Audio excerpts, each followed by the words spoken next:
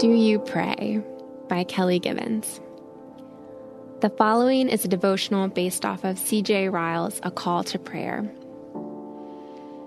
So I say to you, ask and it will be given to you, seek and you will find, knock and the door will be opened to you. Luke 11:9. Do you pray? In C.J. Ryle's small but important book, A Call to Prayer, he challenges readers with this simple question. Ryle asserts that there is no duty in religion so neglected as private prayer. I'm sure many of us would agree. Of all the spiritual disciplines, prayer is often the hardest habit to form and one that is most quickly broken.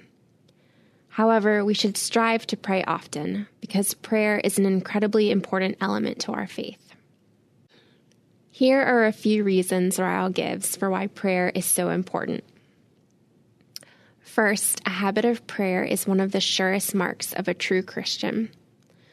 The greatest heroes and heroines of the Bible often shared a similar attribute. They were men and women of prayer. To take your frustrations, challenges, joys, hopes, and dreams to God on a regular basis requires a great deal of faith. You are essentially relinquishing control and telling God, I will trust you will work on my behalf in this situation. Do you have this kind of faith? Do you pray? Second, a habit of prayer brings great encouragement to the one who prays. In the Bible, we see that prayer moved God to raise the dead, heal the sick, save souls, draw water from a rock, and send bread from heaven. Prayer even made the sun stand still. The fact that prayer moves God to action should be a great encouragement to us. Are you encouraged by God's provision and power? Do you pray? Third, a habit of prayer creates holy men and women. The more we seek God out in prayer, the more our hearts are aligned with what God desires for us, and we become holier men and women in the process.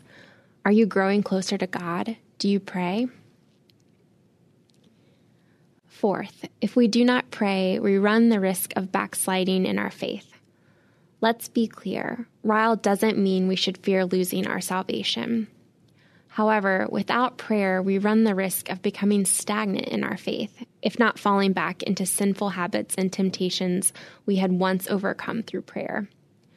When a relationship turns sour, often a main cause is poor communication.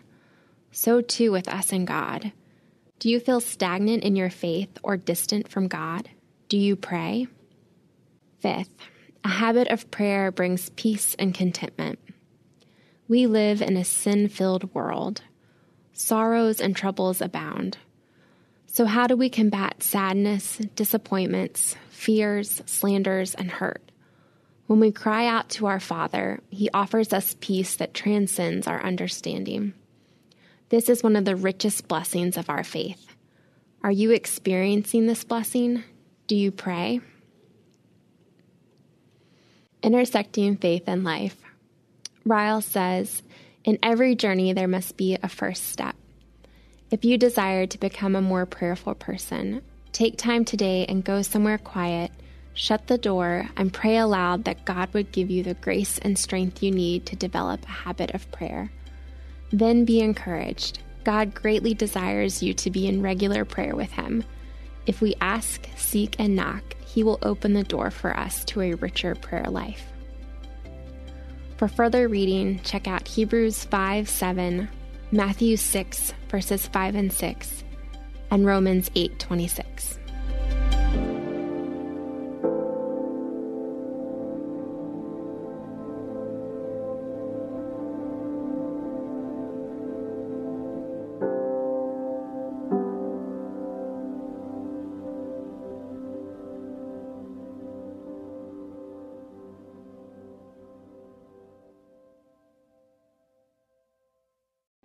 Rejoice always. Pray without ceasing.